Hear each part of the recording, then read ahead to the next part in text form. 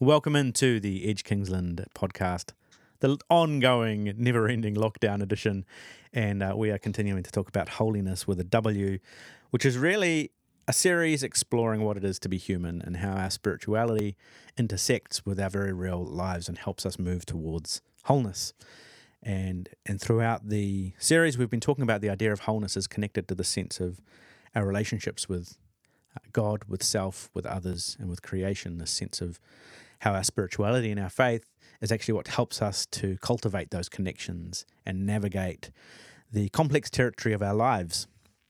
So it's not about perfection or anything like that. It's about inhabiting our lives and sensing and experiencing and working through what it is to be whole. And today we're joined by Katarina Kircher. Hello, Katarina. Hello. Welcome, and we're both in West Auckland, but once again, as Yes. with a few of these conversations, we could just as well be in other countries at the moment. But here we are, separated by a few kilometres across the west of Auckland.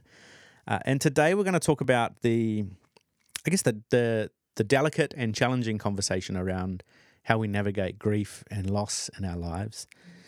And we're exploring this in relation to holiness because I feel like sometimes when we talk about wholeness and we talk about flourishing and we talk about all of these lovely words that we associate with, being truly human and the Imago Dei, sometimes what happens is we end up with this abstract or almost idealistic view of ourselves or of our lives. And yet our lives are filled with complexity and with loss and with, at times, very real pain and grief and suffering, and how we work through that is, I think, something, or how I don't even know if that's the right phrase, work through it, but how we live through that is something that all of us have to wrestle with and deal with and navigate. Sometimes more, sometimes less, but it's common to our human experience. And so we want to talk about that today. So Katarina is joining us to have that conversation and bring some of her lovely wisdom and way. So thank you. I wanted to start with perhaps the sense that, one of the things that's been coming up through the series is how our current contemporary Western society, for all of its good things that it has, also creates some challenges and obstacles for us in experiencing wholeness in our lives and experiencing real humanness. And I think one of the things I observe is that we have this struggle, I think, to know what to do with grief and loss. It just kind of feels like it's not something we're particularly equipped to navigate. Do you have any thoughts as to why that is for us? Yeah, thanks, Michael. I actually, when you sent the question through, I really sort of read them very much in the context we are currently in, which is the pandemic, and particularly Auckland, because most of Edge, I think we're in Auckland, and with this extended lockdown. And I think I sort of came to that realization myself that some of what I'm experiencing right now is a sense of grief, because with the pandemic and with the lockdown and with the restrictions, we all experience certain things just not being able to be. We can't do things, we can't connect with people we care about, we can't do the things we value. And I think all of us, in some way, whether we are aware of it or not, there are elements of grief in all of our lives. And why is it so difficult to touch on grief? I think we just fear it. I think when we think grief, we instantly think about, I guess, significant loss like death. And when you asked me to talk, I actually found myself straight away going to the Kübler-Ross model of grief. And I don't know, for those of you who are not familiar with it, it came out in the late 70s, I think. It was a woman who wrote a book on death and dying. And she initially came up with these ideas of these stages of grief. Mm-hmm. And she got and I can go through them if you like, and people will say, oh yeah, I can connect with it. But it eventually the book became, or the idea became, much maligned, because it talked about stages, like as if we are this linear journey, 1, 2, 3, and we're through. And then over the years they reimagined this idea, and these days we talk way more about the cycle, a grief cycle. Right. And I think that's, if you explore what's going on for you from a point of view that it's a journey you're on and you will come through it, then it might be a bit easier to lean into the idea and perhaps break it down for how we experience grief. It might also help to understand a little bit more what grief might mean for us, or how it plays out in our lives. Okay, well, do you want to talk to a little bit of that then? How those, I think a lot of people, whether they're familiar with Kubler-Ross, will know the idea of the stages of grief, that have become quite popularized and then criticized. So how can those, some of those what are they, and how can they be helpful in terms of thinking more about the cycles of grief? Do you want to, And I think before I go into those stages or the points on the journey of the cycle, I also I think it's really important to point out that as individuals, we're all different. So some people are more prefer thinking. Some people are more sensing.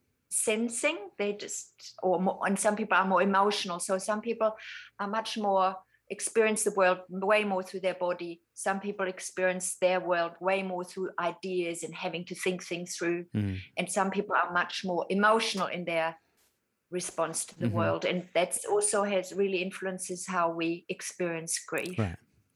Yeah, that's good. So just sort of to give a brief sort of overview, there are she talks about 5 states, so to speak. And so the first one she talks about is denial. And that's when something bad happens, including, I don't know, I can relate it to the pandemic thing, the last thing, Tuesday, 17th of August, suddenly there's a case. Oh my God, can't be true. Surely not. Surely not. And that sort of panic, and sort of maybe it's still a mistake, and clinging to the idea, maybe it's just not quite real, and trying to cling to a preferred reality. And in a way, denial is not necessarily all bad, because it helps us to pace our response and our feelings, because we only can handle so much. And usually when something really difficult happens, we try and get away from it. We get confused, we get shock, or almost this extra surging energy going, whoa, when people go, yay, lockdown, quickly bring out all the gloves and the mask and the bags and buy all the toilet paper. That's almost an element of denying it. It's the excitement almost of something terrible. People on the phone, everybody needs to know. And then that's often then another stage of grief, or coming to terms with something that's really difficult, is then the anger. This is not fair. But interestingly, a lot of people are not comfortable with anger, or they can see the anger in others, but they don't like to feel the anger themselves. And often it can show up as anxiety. Right. And I then often encourage people when they say, I'm so anxious, I'm so upset. I say, are you really, or what? How about anger? And then when people have permission to say, yeah, actually, I'm angry. Something's just shattered here for me, and it's not fair. And it's not a stage we enjoy. It's not anger is usually it's an uncomfortable emotion, and people try to not feel it or quickly move through it. When I keep on saying, yeah, anger is just like any other feeling. So it's part of the cocktail that's us. And and to not be afraid of your own anger. Do you think gender plays a role in that too, in terms of expectations around how people can respond? Like, I feel like Absolutely. anger is a more acceptable emotion for a man to feel in some respect. Do you think that's true? Absolutely. I think it's very much it has a masculine energy, and I think women often don't want to lean into their, or are not even aware. I can, as a woman, have a masculine, a strong energy that I can be angry. Like, we want men to have a feminine energy, be understanding, be listening, and really display feminine qualities. And equally, women need to be open that they have masculine energies, and anger is non-gender. All right, so we've got Denial, and anger. And can I just say as well, because it's just making me think of things, so I'll just keep jumping in because I do. It seems like there has been a certain degree of, well, those things can be a really normal and healthy part of the process. And then it feels like we can also, I see surfacing, like, so for example, in the pandemic at the moment, which is, I guess, it's something to talk about because it's kind of a corporate or communal experience that we're all going through, even though we're going through it in our different ways.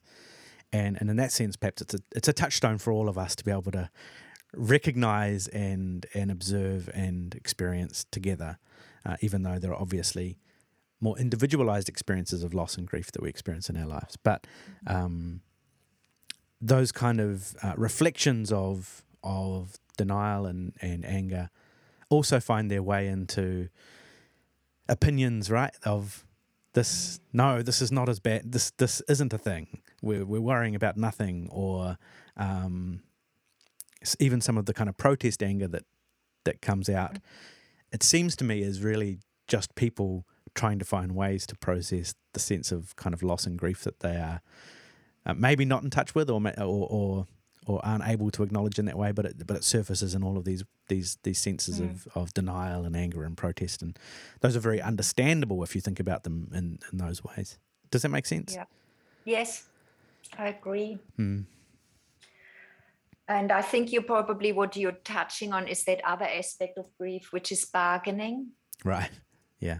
So if I do a little bit of that, and maybe then it gets better, or I feel better about it. Touch a little bit on the anger, but not quite going there. Can't be true again. And we try to negotiate our way through something that's actually non-negotiable.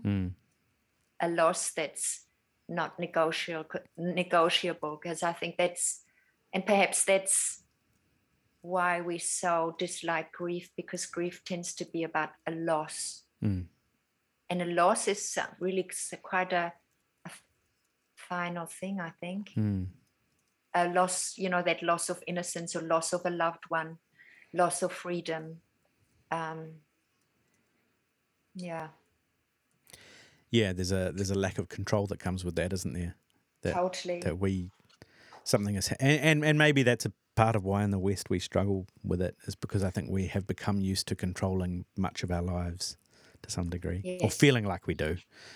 And so there's something about loss and about the grief that comes with it that doesn't feel so controllable for us. Yeah. And so I guess then the next aspect of that whole grief cycle then would be, and I get closely tied in with the loss, is depression.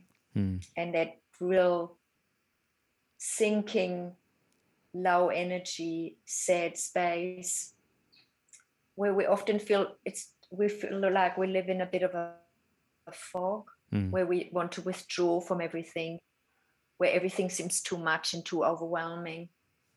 I just don't want to be in my day. And that, again, it's a very normal response.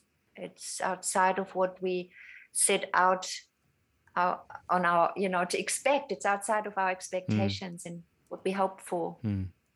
We are allowed to have moments like that. and not to judge yourself for it. Mm. What's wrong with me? Well, you're really, really sad. And it's not until we really allow ourselves to touch on the difficulty of our situation can we actually begin to befriend it. This is my new reality. I don't like it. I wish it would go away. I wish it wasn't so.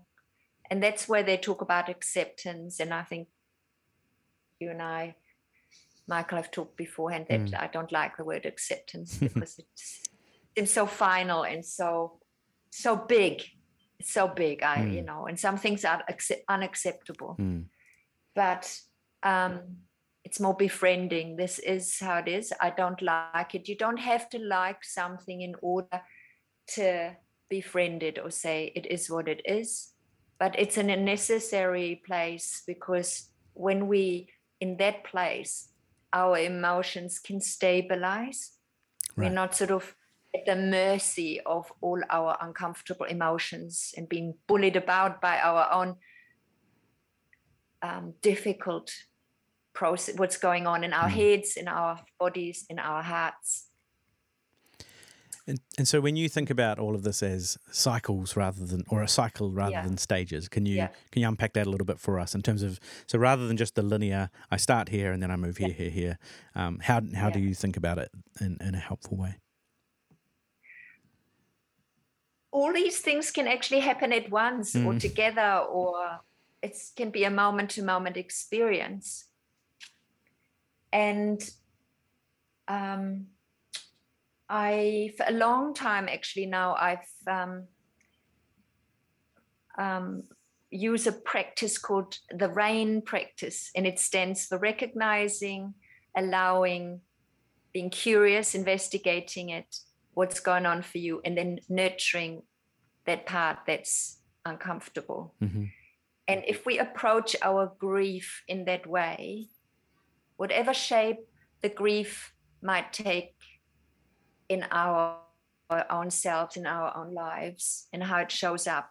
But if we spend time to, first of all, recognize it, to slow down from the frantic, it can't be true, denying it, bargaining, taking a deep breath, preferably a deep breath out rather than just and checking in with ourselves. What's going on for me, and being brave enough to recognize, oh, I think I'm really angry, or I'm really sad, or I'm really irritated about something, and what's underneath that. Being curious. Be curious about your own experience without judging it, without trying to come to a quick fix or finish, and allowing it to be there, allowing your sadness, your overwhelm to have a voice, to be seen and felt.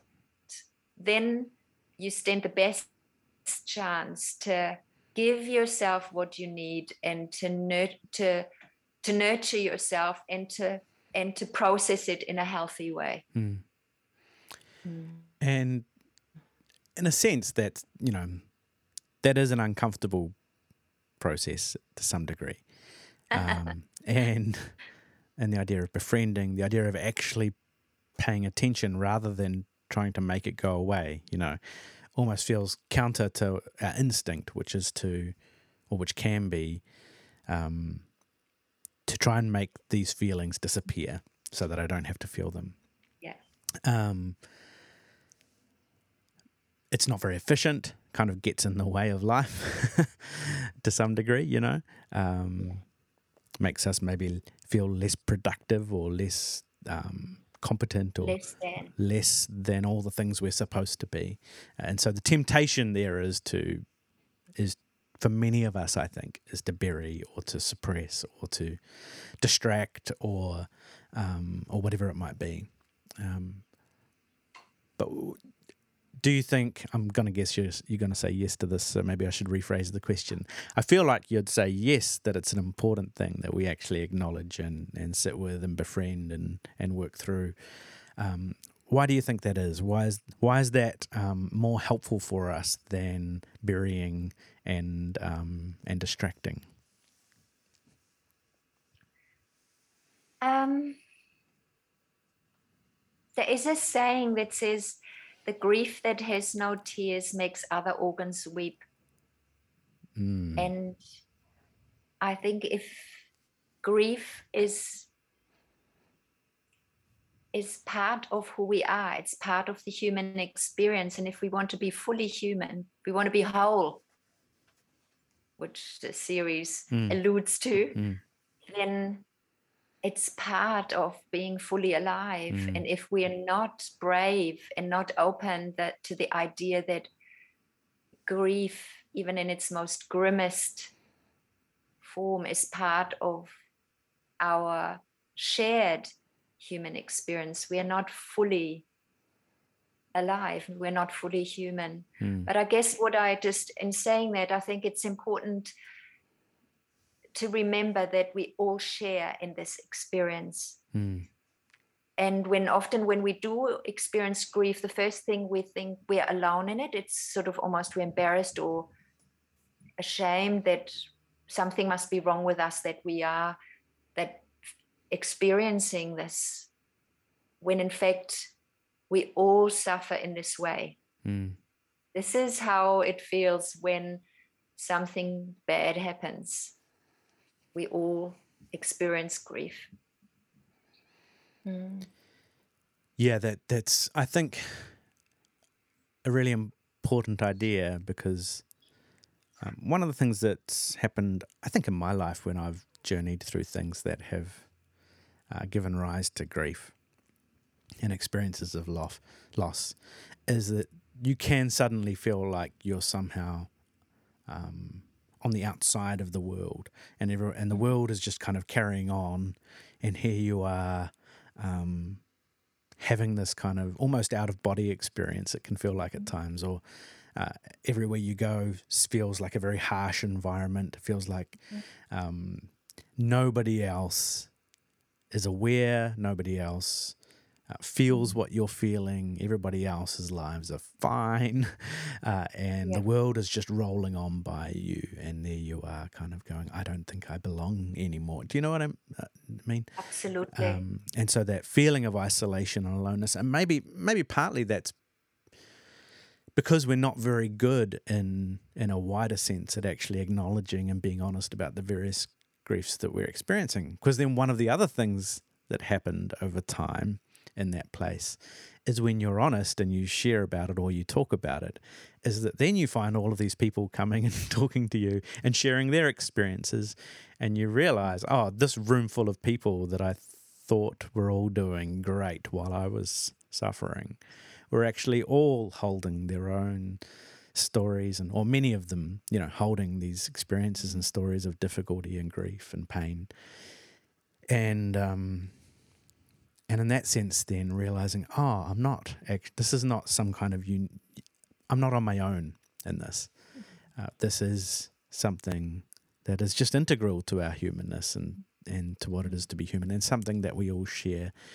And so in that sense, there's no shame to be experienced with that, or no sense of, I was just someone who couldn't cope, whereas everybody else can. Those feelings that can come up that really complicate the journey of grief for us. Does all of that make sense to you? Yes, I think what comes to mind for me right now is of nothing can be done, when there is actually plenty we can do and need to do to process this grief, or walk the grief, this journey, come out at the other side and again, or surf through that big wave of grief. I think it's important to talk about what can you do? What can you do when you experience grief? And I think you just alluded to it, sharing with others, to have that sense, hey, I'm not alone here. The world's not just rolling by whilst I'm really detached. I think we all, in my work as an occupational therapist, and mindfulness teacher, we often talk about having your own wellness kitty or your little bag of tricks or your little toolbox that you put things together, skills and things that help you when you're having a hard time. And it's really individual, but some things are shared, like the number one thing I would say, I thought, if Michael said one thing to say about grief, what would it be? I thought it would be gentle. Be gentle with yourself, be gentle with one another when you're going through grief. And when grief visits you, be gentle. No big, God must do this, must do that. No, there's no musts. And maybe more, what would help me now? And it can be, you might need to cycle through your toolbox a few times to say, oh, what's helping today? And by all means, there is chocolate, cake, bath, sitting in the sunshine, talking to a friend, knitting, playing with your CD or LP collection, having some music that helps ease your heart, being in the garden, playing with kids or borrow some kids and play with them. With permission, of course. Yeah. Giving something little, also sort of engaging with others, finding a cause. And I'm not saying now suddenly sign up to do something huge, but it could just be putting something in the local community pantry, a can from your own cupboard, and just little acts of kindness to others and to yourself, and sort of continue to knit yourself into the fabric of the community. Really helps. Those are all very, I think, practical things to help. And I think that's really important, because sometimes we can feel like the only way to navigate this is to kind of process the depths of all of the things that I'm feeling. And there is, important part to play in that. And whether that's having, some kind of therapy to help you work through some of those big conversations and have places to share that.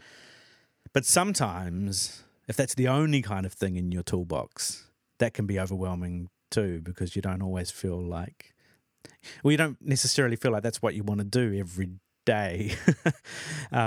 Or that, okay, I did that in the morning, but what am I going to do this afternoon to help me? And sometimes you can only have so many of those conversations or that reflection or deep sense of processing. Yeah. And so having something like going and sitting in the sunshine and having a nice, piece of cake or drink or talking to a friend, those, or sitting in the garden or giving something even small, those become, I think, very helpful, bite-sized things that are available to us. And I think, we here in this space, we often talk about paying attention, leaning in and mindfulness and all of that. But actually, it's a bit like, when when Rufus falls over and hurts his knee. Oh, it's really sore. But we also might say, hey, how about we have a lolly whilst I'm going to get a bandage? And then that lolly, that little distraction just helps ease the way through. So don't hear me say you've got to all sit cross-legged and ponder the depth of your grief. It's distraction is great too. And, I think, like you said, gentleness becomes such a central framing idea or experience to hold in this journey, because we are very, very quick often to judge and to categorize and to decide what should be done or should be felt. And so that gentleness is really important. One of the fruit of the Spirit, actually, gentleness, not talked about very often, but very important, I think. Yeah. And as you're talking, I think also there's a huge cultural component to grief. and sort of often the more traditional cultures or indigenous cultures make much more room for grief, in corporate grief, in shared grief. And there's nothing wrong with weeping and wailing and gnashing of teeth and taking days out to really be together and talk about what's happened and talk it out, thrash it out, drum it out. Whereas in the sort of more consumerist society, it's an unpleasant thing. So best not, keep it quiet, it's a private affair. There are not many public places to mourn and be sad, whereas in more traditional societies, potentially there is more space to live that part of life. Yeah, absolutely. I remember actually when I was like a university student and had to get a summer job in a supermarket warehouse loading dock, and there was a Samoan guy who also worked in that space. He was one of the permanent staff, and someone in his family died, and he had to go away to the funeral and the family gatherings and so on, and he was away for a number of weeks. And I remember the supermarket boss, classic supermarket manager, in the sense that he was a sort of a white middle-aged man who came down and sort of chatted to me, and was just sort of struggling to understand why this was all taking so long, and how that couldn't possibly be a good thing, and it was getting in the way of this guy's job, and all of these very I guess economy-based judgments, if you like, about the way in which this much longer and more communal experience of grieving was taking place for this family, and it really strikes me now that big cultural element is really plays a big role in the way that we process some of this, and our priority so often for we're seeing that again in the pandemic, the priority for the economy and the things that roll on are seen as often more important than our ability to process through, walk through, and journey through grief with people or for ourselves. Maybe as a way of bringing the conversation toward an end. What about God in all of this? God. Yes. Let's think about that for a moment. How do you think about spirituality here, or about the way in which our faith, our experience of God might be something meaningful for us in this journey of grief? How do you think about some of that? When I was thinking about the topic and the week, how it's been, or the last few weeks, and I was reminded of that God is the great comforter, that brings comfort, and God is faithful. God is, and how it says in the Bible, God who neither slumbers nor sleeps, closer than our breath.